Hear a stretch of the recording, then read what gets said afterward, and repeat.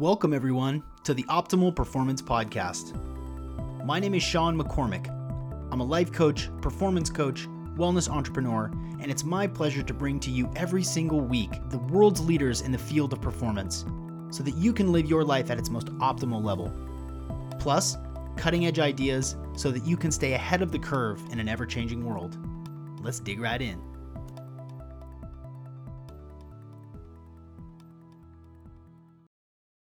Okay, so by now you probably know that genetic testing is a fairly normal thing. You know, you could submit data, you can submit saliva or blood and get tests to understand what's going on in your genes. And you've either heard of somebody that's done Ancestry.com or 23andMe, or you've done it yourself and you've learned some insights about maybe predispositions for illnesses or diseases down the road, or you kind of know more about your body. Well, ORCID is a little bit different.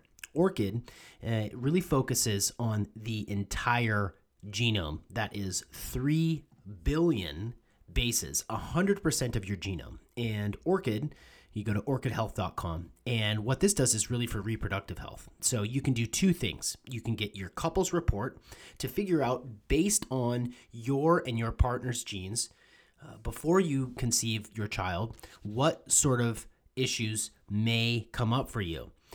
You can monitor biometrics. You can motivate earlier screening and make lifestyle changes based on the information that you get back. You can tailor your diet and fitness and health to make a healthier baby. And additionally, what you can do at ORCID is you can actually get embryo reports.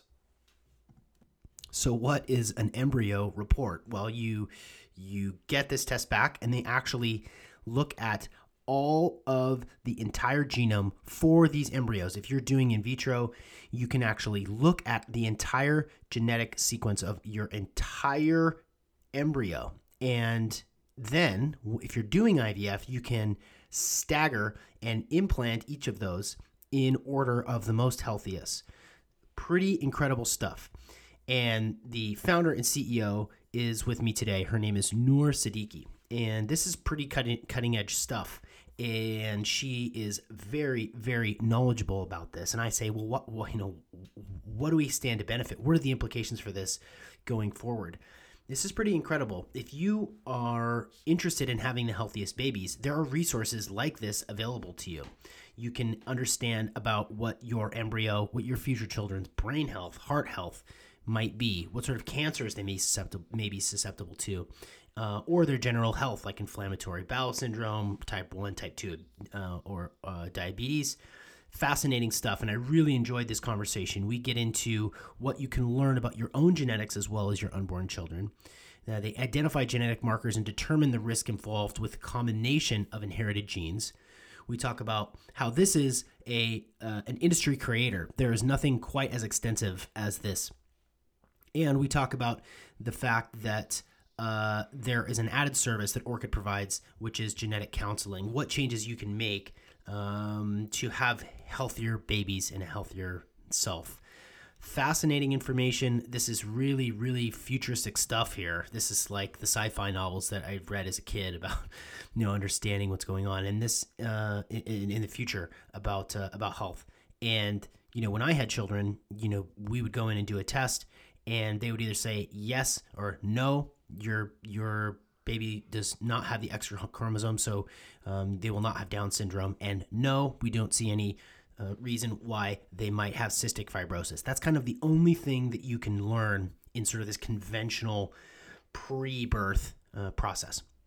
And now you can learn a whole bunch more. And it's really interesting stuff. Maybe not for everybody, but if you have the means and you have the time and you and your partner want to be really intentional with your unborn children and family planning, this is a really cool resource. So without further ado, ladies and gentlemen, Noor Siddiqui of ORCID. And we're here with Noor Siddiqui, who is the founder and CEO of ORCID, a reproductive technology company. Noor, welcome to the Optimal Performance Podcast. Thanks so much for having me here. Let's start with explaining ORCID to us as if we were third graders. Yeah, for sure. So Orchid helps couples have healthy babies. And the way that we do that is we've developed a new type of genetic test for couples who are planning on having a child. And what we do is we analyze both partners' DNA and identify the disease risk that's most likely to impact their future child's health. So we're looking for the top diseases, things like cancer, heart disease, schizophrenia, diabetes, conditions that really matter. And unlike most genetic tests where there's not something that you can actually do about the results that you get, one of the options that we offer is an embryo report where we actually quantify the level of risk in each embryo so couples can select the healthiest embryo to implant. So like overall, like, you know, our goal is to give couples peace of mind and to give their children a better chance at a healthy life.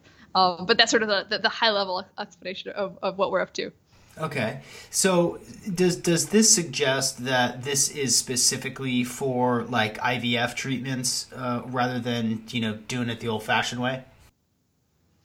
Yeah, so let me just drill into the details, I guess. So there's two linked products. So the first product that we have is called a couple report. So this is a patient-initiated at-home saliva test. So any couple that's planning on conceiving, it's non-invasive. You just grab a spit kit from us, and we sequence the entire genome of both you and your partner, and we provide you the most comprehensive genetic risk assessment of whether or not you individually and your future child is going to be at elevated risk for any of these conditions that really matter. So we look at brain health, heart health, general health, and cancer. So we look at, if you want, I can give you the full list of diseases that we're looking at is schizophrenia, Alzheimer's disease, heart disease, stroke, breast cancer, prostate cancer, inflammatory bowel disease, type 1 and type 2 diabetes. And we're giving couples this sort of red light, green light. Are you at normal or elevated risk for passing on these diseases to your child? And if you are at elevated risk, we're actually quantifying how much mitigation would be possible if you were to go through embryo testing. So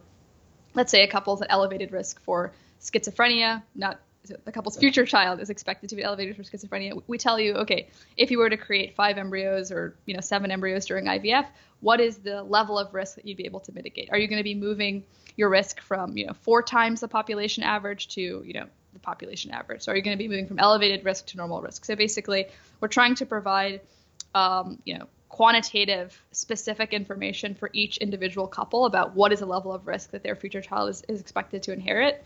And then we do that based on simulations and modeling, right? So we take the whole genome of both partners and we say, what are all the different combinations for, genetically what your children could inherit from the two of you?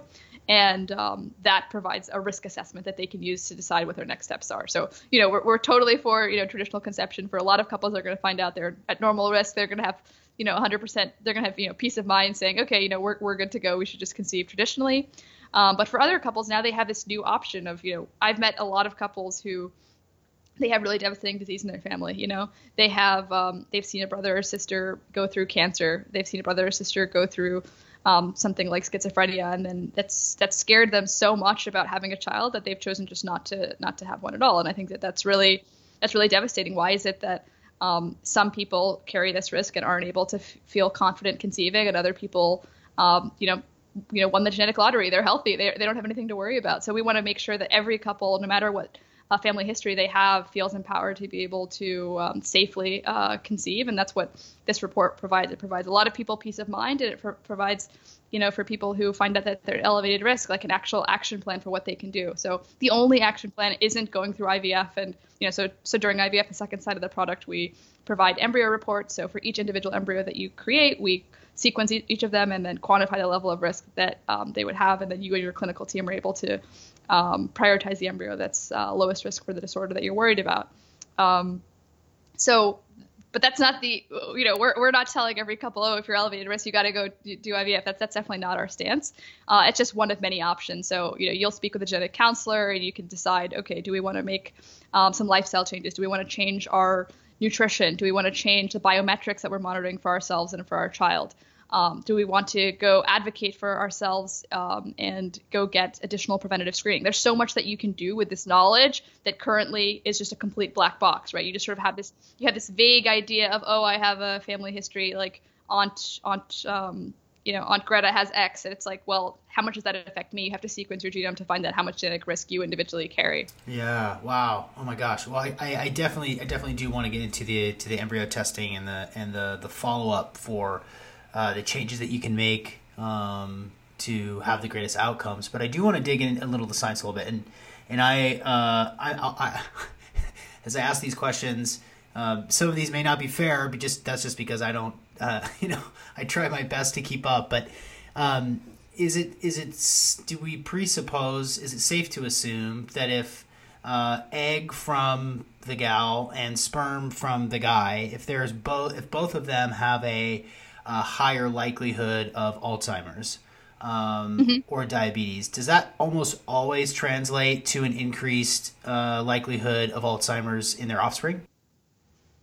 Yeah, so I think this is where there's an enormous amount of nuance that I'll quickly nerd out on. So basically, there's sort of this concept of like old school genetic testing and then modern genetics. So old school genetic testing is just looking at these single gene, like kind of Punnett square type, recessive conditions. And the problem with old school genetic testing is that it's really incomplete. So the vast majority of diseases that most of us care about, like heart disease or diabetes, it's not driven by do you have this one SNP, this one variant or not, really. It's about collectively there's millions of variants that are contributing to your overall risk. So old school genetics is just addressing this, less than 1% of the population who have these really rare variants that are very highly penetrant that confer very high risk.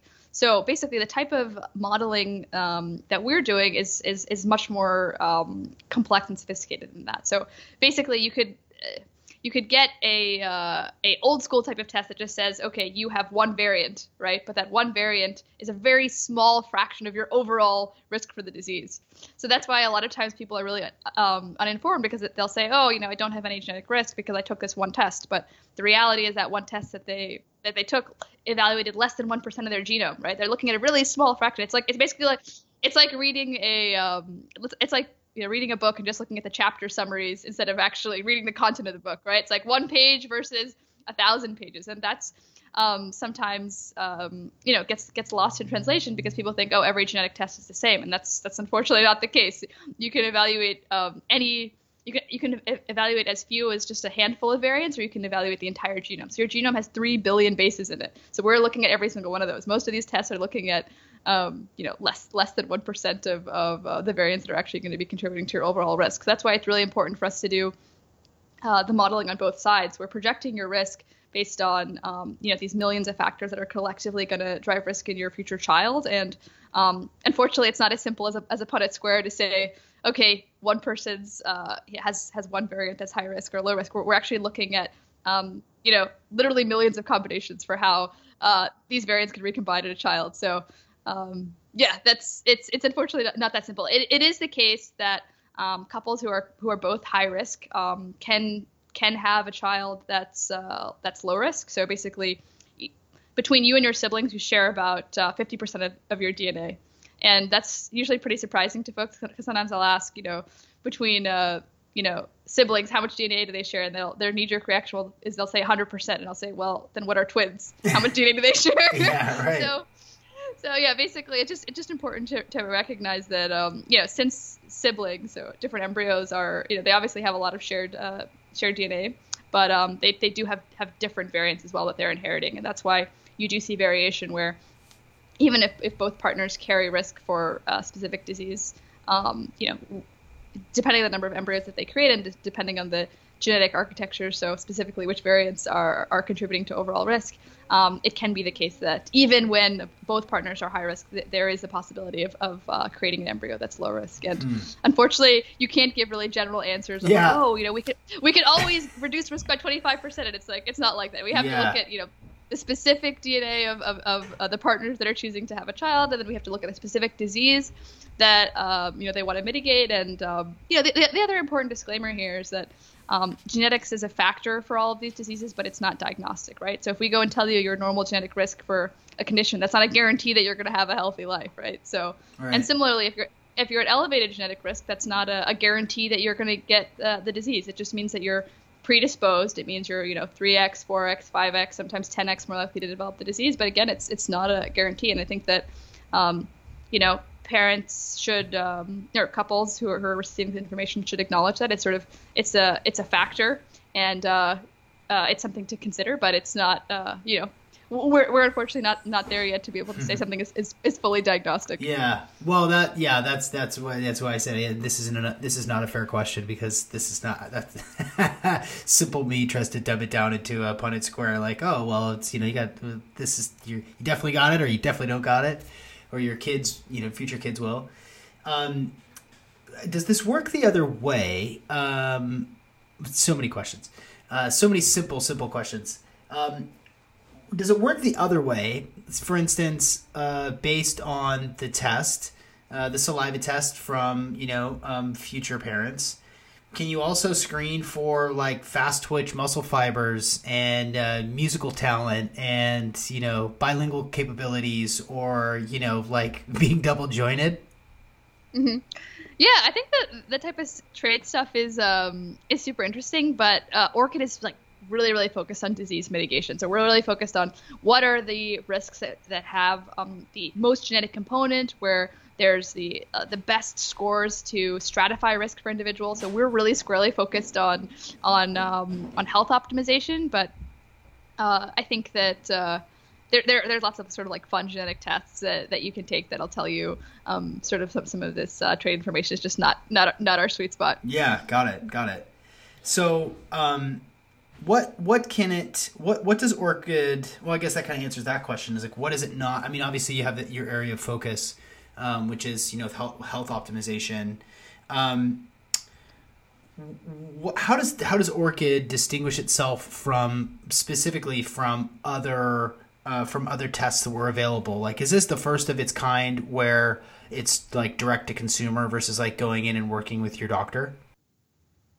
Yeah, so I guess in terms of distinguishing ourselves from other companies, that's not too much of an issue. Like we're totally like category defining company, right? There's no other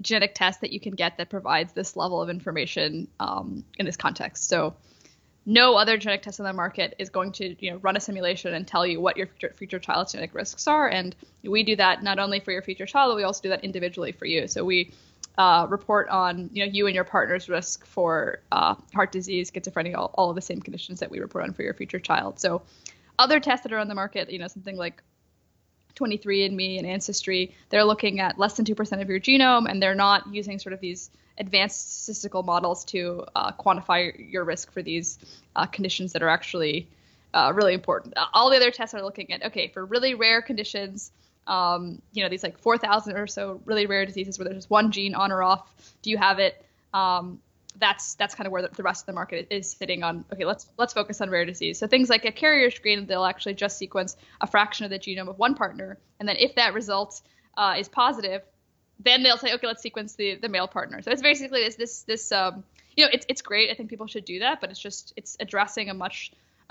smaller fraction of overall disease risk. So we're the first company, the first test to fully sequence the genomes of both individuals and then report on the diseases that really matter. So the most highly prevalent conditions that are affecting us. And then we're also the only company that on the other side actually offers a mitigation option. So instead of just telling you, hey, your future child's going to be high risk, we actually offer the ability to do embryo testing and mitigate that risk. Yeah. Okay. Cool. Well, that's fascinating. Interesting. You said industry establishing technology. That says it all, right? You're the first to do this. That's really cool. So guy and a gal doing the spit test, they send it in, they get the results. I'm sure everybody's just like a mixed bag. Normal. You go to the website. Your website's beautiful, by the way. It really does explain exactly how it works, and shows examples of some of the test results. So I assume that in any given test, there's going to be lots of things that are normal. There's going to be a few things that are abnormal or high risk, or a few things that are low risk. So then beyond, once you get those results, I guess my question is like, well, what besides the obvious things like nutritional changes, lifestyle factors, stress and sleep and those sorts of things, like what when someone gets the result that their future offspring will or have really like a really high potential for diabetes, let's say. Is there specific protocols or specific things that that your team like instructs to help people make changes in their lifestyle to help like reduce that risk or lower that risk? Yeah, so it's really disease dependent. So I would say that there's a lot of really interesting technology that's coming on the market that allows people to really monitor their biometrics. So for something like atrial fibrillation, I think that Apple's doing an incredible job of this, right? Right on your wrist, you can tell the time, you can go on a run, and you can also, monitor whether or not you're having an abnormal heart rhythm, right? You have an EKG on your wrist. So I think that monitoring biometrics is going to be a huge part of how people proactively monitor their health in the future. We have continuous glucose monitoring to monitor your diabetes risk. So I think monitoring your biometrics is a huge part of just staying on top of these conditions. So you can know, in real time, am I in the normal or elevated range for this disease? And that way you can more closely know, okay, how is a specific action, like a change in my exercise or a change in my diet, actually affecting my overall disease risk? And I think that another huge thing here is that, the sad part for a lot of these diseases is that oftentimes people are going on a diagnostic odyssey to find out, what the root cause of their symptoms actually is, right? You'll go to a primary care doctor and they won't know. And, I have friends who are in their, mid 30s getting diagnosed with, IBD, inflammatory bowel disease, or type 1 diabetes. And, they were suffering. They had all this, lethargy, or they were just not able to eat certain foods, and they were just misdiagnosed over and over and over again. So if you know ahead of time, okay, I'm at elevated genetic risk for this specific condition, you can more proactively seek out a professional who can evaluate for you for those risks. So I think that's also just early knowledge is super valuable to just short circuit these sometimes super long time horizons to actually figure out what the root cause is. And I think there's also just an enormous amount of preventative screening, right? So right now, healthcare is super one size fits all. It says, okay, when you're 50, for everyone, that's when we're going to start doing a lot of this cancer screening. But, if you understand that, okay, I'm at elevated genetic risk for a specific disease, you can proactively tell your doctor, hey, I know that you want to give me this screening in 10 years, but I actually want to start it 10 years earlier so that you can find out about whether that disease is manifesting in your body earlier. So there's just an enormous amount that you can do with this information. And I think that, it's funny because, our focus is on, the reproductive use case, right? We want to help couples have healthy babies, but it also ends up being a really motivating factor for the parents, right? Sometimes, you're getting this information to protect a future child, but sometimes the parents are like, oh, I found out that I'm high risk for X, and now I want to do this so that, I can better be there for my family. You don't want to have your health derail, 5 years, 10 years down the line now that you're actually, planning to be a parent. So I think that that's actually another really beautiful thing about this report is that, we're trying to, protect, a future human, but we also end up, getting the couple and the parents a little bit more motivated to work on something that might not have been on their radar before. Yeah, swim upstream and see what's going there. That's very cool. Yeah, I wanted to go back to a point that I think that I hear you right that this test, that ORCID, is actually more detailed, more specific, more broad than like Ancestry.com or 23andMe. Oh, yeah, definitely. So there's like a couple of ways to evaluate it. One is just, okay, how much DNA is being read by a company, right? So a company like Ancestry or 23andMe is doing something called a genotype chip. So that means that they're looking at less than 2% of your genome. So ORCID is looking at much more. We're looking at 100% of your genome. So 3 billion bases as opposed to, less than a million, which is what these other companies are evaluating. That's one way to think about differentiation. The second is, what are the diseases that are actually being evaluated, right? So we're looking at schizophrenia risk, heart disease risk, AFib risk, stroke risk. So when other companies say that they're evaluating risk for these diseases, they're actually only looking at a handful of variants. They're looking at, okay, do you have 5 different SNPs that might contribute to the disease? In contrast, our risk scores are looking at dozens to millions of variants that are collectively involved in driving risk for the disease. So I think it's really just about how much data are you collecting on each individual, and then how powerful is the actual risk score that you're using, right? So now that we have these much larger data set sizes, you can develop scores that are much more performative than if you're only looking at a handful of variants, which is what other companies are doing. And then I think the third way that you can think about it is, is this clinical grade? So all of our tests are approved by physicians. They're all, include guidance from a genetic counselor. So reports come with a personalized walkthrough that a board-certified genetic counselor conducts. You can synchronously set up a call with a genetic counselor. We'll connect you with specialists. Like, it's really more about making helping make a really high impact decision in your life, which is, how are we going to conceive, as opposed to, curiosity about your ancestry or, your earwax type or something like that. It's sort of different quality of test for a different level of importance for a decision. Oh, that's so cool. Wow. What does a genetic counselor do? What are some of the conversations that they have and advice that they give or referrals that they make? I'm curious about that process. Yeah, so I think it's really up to the couple. I mean, they're really driving that conversation. The genetic counselor is there to just be a sounding board, be an expert, someone who's really well versed on the literature, really well versed on how these results are generated, to help the couple make sure that they understand exactly what their results mean. So I think it's some of the stuff that we've already talked about, right? So these are genetic risks, okay? They're not a diagnosis. So we don't want to scare people and say, oh, your future child is definitely going to get this disease. That's not what an elevated risk means. It means you're twofold, threefold, fourfold, more likely to develop it. So I think it's really about making sure that parents, future parents, understand that this is a risk estimate. It's a component of overall risk. Normal risk isn't a guarantee of a healthy life. A high risk isn't a guarantee of disease. And just understanding that there's a spectrum and there's a distribution of how your genetics impact your health. So, yeah, I just think that this is a really important decision that people are making, is how to conceive, and we just want to make sure that they have an expert by their side who understands genetics inside and out, so that they're not confused with what their results mean. I mean, it's actually really unfortunate what the consequences are when you don't have that expert there. So sometimes with other sort of consumer genetic tests where there's no physician in the loop, there's no genetic counselor in the loop, sometimes people will get a mastectomy because they think that their result means, oh, I'm definitely going to develop breast cancer, therefore I should, make the very, drastic decision of removing that breast tissue. And I think that's sometimes that might be the right choice, but in the case that I'm discussing, it was just a misinterpretation of what her results actually mean. And that's the worst case scenario. And we want to make sure that never happens. And the way that we do that is by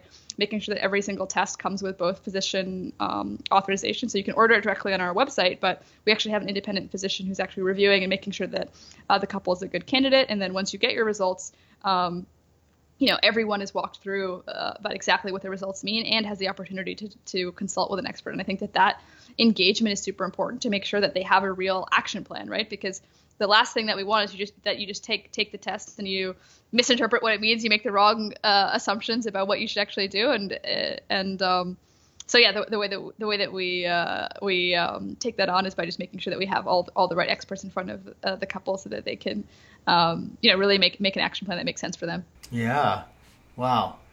Yeah, I mean, why wouldn't you nowadays? I mean, with as many things that we're exposed to environmentally, lifestyle factors, epigenetics factors, why wouldn't you use the technology that's available that's so powerful to be able to make smart decisions? And so at the moment that we're right? I mean, yeah, absolutely. I mean, that's exactly how I see it. I mean, right now we have more risk mitigation, more research that we're doing about where we're going to go to lunch, right? We go on Yelp and we look at 100 reviews to make sure that, we get a good sandwich for lunch, right? But when it comes to the most consequential decision of your entire life, which is, how are we going to conceive? People are just rolling the dice. They're going in completely blind. They have no idea what genetic risks they carry. They have no idea what genetic risks their partners carry. They have no idea how it's going to combine. And, there's this idea of earned versus unearned bad luck, right? So earned bad luck is sort of like, okay, you're a base jumper. You've been doing crazy jumps and then you broke your leg, right? It's sort of like, well, you kind of expose yourself to much higher risk. So it's sort of not very unusual that you'd end up getting that outcome, right? And then there's the idea of unearned bad luck, right? That's like getting hit by a car, right? It's like you had nothing to do with the fact that someone just decided to, rear end you. And what I think is really exciting about where we are today with this technology is that, health doesn't have to be a lottery ticket that's doled out unequally at birth, right? Now, for the first time ever, couples have the possibility of actually mitigating genetic risk. They have the ability to say that, hey, I want to roll the dice in my favor. I want to stack the odds against disease. And I think that's just a really powerful and exciting capability for a lot of these couples who are some of them who are literally not conceiving because they're so worried about that risk, that affected them personally being passed on to a child. Yeah. I definitely share in your sentiment that the future of medicine is going to be trackable and specific. It's going to be cellular. It's going to be virtual. It's going to be it's not going to look much like what it looks now, where I grew up with a family pediatrician, and I saw my doctor until I was like 20, and he knew me, saw me when I was a baby. And I don't think that that's really happening anymore. And the fact that that these technological advancements are coming so quickly and so advanced. I mean, the entire genome, to be able to look at that wide of information, to have that data, and to make informed decisions about like you said, the most important decision in your life, and to have a child. I mean, it's huge. It's massive. I go back to the time when we decided that we were going to have our first child, and it's a big deal, and I have lots of friends that had a lot of trouble conceiving. It's stressful. There's just so many things to worry about, and money, and where you live, and timing, and what your parents are going to say, and all this stuff. Like you want to be able to control for the variables that you can, and if you can be informed about what's going on and what sort of predispositions your progeny may or may not have, is I think so vital.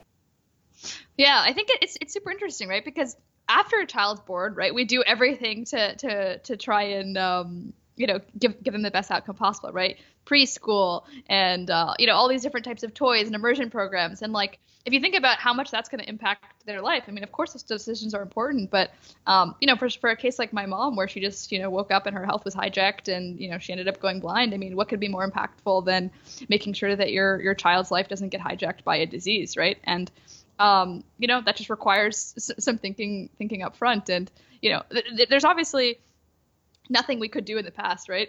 We had to roll the dice in the past, but, where we're at today, the fact that you can understand what these risks are ahead of time, I just think is for all of these parents who really care about their children, who are doing everything to make sure that, they get ahead, in school and sports. I mean, all of that's great, but I mean, everything can get ripped away from you if your health gets compromised. So it just seems, it just seems super important to make sure that this type of technology is accessible and available to everyone who could benefit. Because it's usually a very personal thing.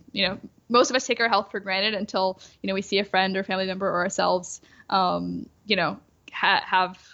all normalcy and their plans ripped away from them. And I think it's actually kind of humbling, COVID is, because we've seen how the entire world, entire cities, entire countries have just been put to a halt by, a virus that's, a couple of microns in size, right? And that's what's going on in our genetics too, right? We have these programs that can run in our favor or run against us. And sometimes those programs take, decades to turn on and trigger some misrepair, some cancer pathway, some cholesterol aggregation pathway, whatever it is that it ends up triggering. But I think COVID is really humbling in that respect, and that it's really taught all of us that health is everyone's top priority. Yeah, that's for sure. At the time that we're recording this is before the official launch, and but I have to imagine that you've gotten a ton of feedback already. I would love if you could share some testimonials, some responses, some use cases for people that really got it and got a lot of benefit from it. Yeah, I think that there's a bunch of types of stories that I really like. One type of story is that the couple that's really worried, they have a lot of family history of disease in their family, and they get a result that says, hey, everything's fine. Actually, you guys are normal risk for everything. That's a result I love to hear about. For other folks, they had absolutely, no idea that, one of them was really elevated risk for a condition. Once they did some digging, they found out that, this person in their family who they weren't, in touch with very much actually, did die of this condition at a pretty young age. And, just a lot of times these types of, negative information just gets buried and not discussed in the family. So I think that's another type of story that I think is interesting, and sort of, that couple ended up becoming much more proactive about managing their, heart disease risk. And I think that's, again, it's kind of like the result I was talking about earlier, where, you go into it saying, oh, I want to protect a future child. The preconception, the couple report ends up saying that, okay, your couple's your future child is going to be at normal risk, but, maybe the male partner, you're at elevated risk for heart disease. You need to really address that because you're in the 99th percentile, and this could really impact your, your future. So that's sort of one of those outcomes where, someone gets to get information much earlier than they might have gotten otherwise, right? It might have been 20 years down the line where they ended up going for preventative screening and finding out that, okay, this disease had progressed much further than they might have wanted. So yeah, I think that the experiences have been really across the board. People who are really worried finding out that they're actually, going to be okay. They're at pretty normal risk. People who didn't know that they carried any risk at all, finding out that, maybe their future child is going to be likely in the normal range, but individually they carry a risk for something that had previously been buried by a member of their family. So it's really been all across the board. That's cool. Yeah, the added benefit of learning a lot about yourself is fascinating to me. For lack of a better euphemism, you kind of kill two birds or three birds with one stone, right? Getting the saliva test not only lets you know sort of what sort of risk you're looking for your children, future children, but also for yourself. That's really cool.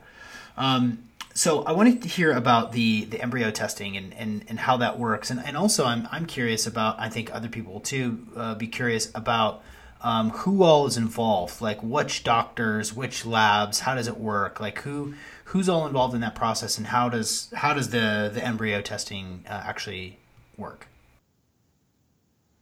Yeah, so the embryo report isn't going to be launched at the same time as the couple report. So the couple report is going to be available by the end of, the waitlist is open. We're going to be taking folks off the waitlist by the end of April. The embryo report, we're still polishing up. We're going to be publishing some studies later this year, and that'll be available toward Q4, so the end of this year. But in terms of how the embryo report actually works, or what the process looks like there, one thing that I find pretty funny is that most people are familiar with egg freezing. So this is basically the idea of women preserving their fertility by freezing their eggs. But most people don't realize that that's the egg freezing process is actually identical to the IVF process. So basically, the next step after egg freezing. So just to, I guess, give a quick background on egg freezing is women take hormones for a couple of weeks in order to mature eggs in their ovaries and their follicles. Those eggs are extracted by a physician, so that's about a 15-minute procedure. After those eggs are taken out of the body, they're fertilized with a sperm sample from your partner, and then those embryos grow for about 5 days. So it goes from a single cell to about 100 cells. So once you have about 100 cells on day 5, the embryologist will take a few of those cells and send it to Orchid's lab, and then we sequence the genome of each of your embryos and return a report. So what exists today is a much lower resolution, kind of like what we were talking about before with the textbook, where you can either read you can just get the chapter summary, or you can read the entire textbook. So what exists today is that they just tell you the number of chromosomes. So do you have the correct number or the incorrect number of chromosomes? Do you have all the chapters in the book or not? Are you missing an entire chapter? That's the extent of what the testing evaluates for today. And of course, that's really important, right? If you're missing an entire chapter in a book, that usually is pretty deleterious, right? So for example, for Down syndrome, that's you have actually an extra chromosome 21, so you have an extra chapter in the book. Can I jump in for a second? Because when we were of course. Again, when we had kids, and it was like you went in at week X, we natural pregnancy, and went in for a test, and I don't know how many weeks into the pregnancy it was, but it was basically like, You don't look like you're at high risk for cystic fibrosis. You don't look like you're a high risk for Down syndrome. Okay, you keep cool. You're good. Like, enjoy, have a great pregnancy. That's what it was? Or is that what it is kind of today across the board? Yeah, exactly. So today, what they're looking for are these, pretty rare conditions, right? Like cystic fibrosis and Down syndrome. They're not looking across the entire genome for what is your susceptibility for a lot of these major diseases. So I'm obviously not. I think it's great that we're doing this type of testing, right? Lots of families have benefited by being able to mitigate rare disease. It's just what's exciting about ORCID. What differentiates it is just the fact that we're looking, at a much more comprehensive scale. We're reading the entire book, we're reading your entire genome, and we're giving you the commensurate insights that you can get from reading the entire book as opposed to reading just the chapter list. So anyway, so what's going on in embryo testing right now is they're just evaluating the chromosome count, which is great. It tells you about Down syndrome, but it doesn't tell you about all these other risks for cancers, diabetes, the diseases that ORCID is testing for. So that's what we're able to provide. We're able to provide not just the chromosome count or chapter summary, but also the risk profile for all these other conditions. And that allows the couple and the clinical team to implant embryos in the order that mitigates risk for the condition that they've identified that they're high risk for. Yeah. So essentially, what do you mean by that? The order? Go ahead. Yeah. Oh, yeah. So basically during IVF right now, it's kind of like a beauty contest. So you have between, 5, 10 embryos, depends on the age of the couple. And right now there's something called morphology, which is essentially like, how does the embryo look? Does it look like it's going to develop well, or does it not look like it's going to develop well? So that's kind of a beauty contest. You're just visually inspecting, does the embryo look good or bad? And then there's this very rudimentary type of genetic testing, which just looks at, do you have the correct or incorrect number of chromosomes? So you implant one embryo at a time during IVF because you don't want to risk having twins or triplets. So what ORCID helps the clinical team and the couple do is to decide which order the embryos should be implanted in. Right now, they're kind of being, of the embryos that are chromosomally normal, so have the right number of chromosomes, it's just a beauty contest to decide which one, looks the best to implant. So what we're doing is we're providing more information there so that the couple can say, okay, we know we're high risk for cancer, and this embryo is lowest risk for, breast cancer, whatever disease they're concerned about. And then that way they're able to mitigate risk, the genetic risk for that disease. Yeah. Oh my gosh. So you can look at a group of 5 to 10 embryos and do sort of a visual inspection on how they look. And then once you understand which of the embryos are at which level of risk for different potential diseases, and then make an informed decision about which of those embryos gets implanted first, second, third through 10th. Wow. Correct. Yeah. So right now it's just a random choice. So what we're saying is, hey, instead of choosing randomly, why don't you have some more information to decide which one should be implanted in which order. Oh exactly. My gosh, blowing my mind here. Just trying to absorb that a little bit. I mean, wow, cool. What question have I not asked? What area have we not delved into that's really important or that you're really excited about when it comes to ORCID? Yeah, I mean, I think it's kind of more just like the vision, like where are we trying to go with this? I mean, the reason the state of the world today is kind of crazy. I mean, most people don't realize that over 100 million Americans are living with a chronic disease, and we don't have cures for these conditions. So in the best case, these people are leashed to drugs for life that are treating symptoms rather than root causes. And, for every single disease, there's a genetic component. So, we believe in this future where the next generation doesn't have to live a life that's interrupted by disease. So, we believe that, we can actually extend the health span of the next generation, right? Statistically, if you have fewer variants that are going to, confer risk for disease, then, you're going to get it at a lower rate. And, that's just a future that we're super excited about. Like, what if the next generation just gets disease at lower rates than the current one? I mean, that's really amazing. So that's really what motivates us, is sort of the idea that, we don't have to get our life hijacked by a health condition emerging randomly. I mean, obviously, unfortunately, if you choose to smoke and you develop lung cancer, you can't as a parent, prevent that negative outcome from affecting your child. But when it comes to your genetics, people say diamonds are forever, but your genetics really are forever, right? until CRISPR really catches up and we're able to just edit our adult genomes at will. But for now, your genetics are with you for life, and the ability, for me, I'm really excited, when I become a parent, to be able to, mitigate risk for my child, to, just lower the chance that they're going to have all of these conditions that I know run in my family, that I've seen affect different family members. I just think it's a really beautiful, it's sort of the gift of a healthy life, is something that, before it wasn't even possible to dream that we would be able to, affect a future child in that way. And that's just what's really motivating for me about what we're building. That's a beautiful vision. I love this. This is cutting edge. It's forward thinking. We have this technology. Let's use it for good. Let's be informed. Let's use data to make smart choices, and allow it to affect the greater population, so that we can be healthy and strong as much as we can control. Right? I think that's wonderful. That's really cool. Before I ask the final question, where can people either follow you on social media? Where can they find Orchid on the internet as well? Yeah, so you can sign up for our waitlist at orchidhealth.com. And if you want to find us on Twitter, it's at Orchid Inc. And I think on Instagram as well, we're also at Orchid Inc. So, we'd love to engage with you however you're thinking about using their product, whatever your family building journey, wherever you're at. We'd love to hear from you. We're building this for couples and for future parents. So let us know what you want. Let us know what you want to be different. I mean, our goal is healthy babies. So let us know what we can do to support you in your journey. Oh, that's so cool. Very cool. So this final question can be based on anything and everything that you have come to learn or know, some greater truth that you know about the world.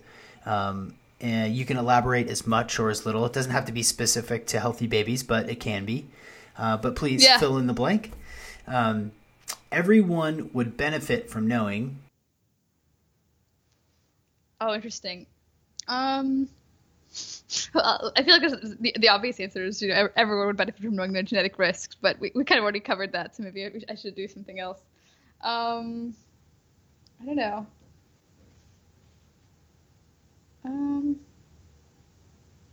That's the only one that's coming to mind. That's yeah, okay. That's fair. That's fine. Yeah. Cool. Yeah. So everyone would benefit from knowing how their genetics are going to impact their future child's health. Hear, hear. Hear, hear. Noor, thank you so much for joining me today. I've learned a whole bunch. I know I can think of a couple of people that I'm going to send your information to, that I'm going to have them go sign up for the waiting list, because they want to make smart family planning decisions. And so I really appreciate you joining me today on the Optimal Performance Podcast. Thanks so much, Sean. This was amazing. It was awesome to be here today. Today's episode is brought to you by Natural Stacks. Thank you to Natural Stacks for continuing to support this podcast and making amazing products. My favorite nootropic of all time is NeuroFuel. I love NeuroFuel. In fact, I would not be able to produce this episode week in, week out, sometimes twice a week without NeuroFuel. It helps me laser in my focus. It helps me from being distracted. It improves my memory, and it allows me to stay focused longer. And that's important. When you're doing anything, you want to do anything well, you got to be able to stay in it, stay in the zone. And NeuroFuel really helps. It's made with 4 really basic natural ingredients, and it's not habit forming. And if you've tried Adderall and you liked it, and you want something natural that's as effective without the sort of speed feeling, NeuroFuel might be the thing. Go to naturalstacks.com, use the code OPP15 for 15% off, and enjoy you some focus. And while you're there, you might as well pick up some serotonin brain food, which is one of their most popular products, because it helps take the edge off in the afternoon. Instead of, hitting the bong or taking a half a bottle of wine to the dome, you can take some serotonin brain food, which helps your brain's natural ability to create serotonin. So again, go to naturalstacks.com, and thank you to those guys for continuing to sponsor this podcast. Okay, see you on the internet.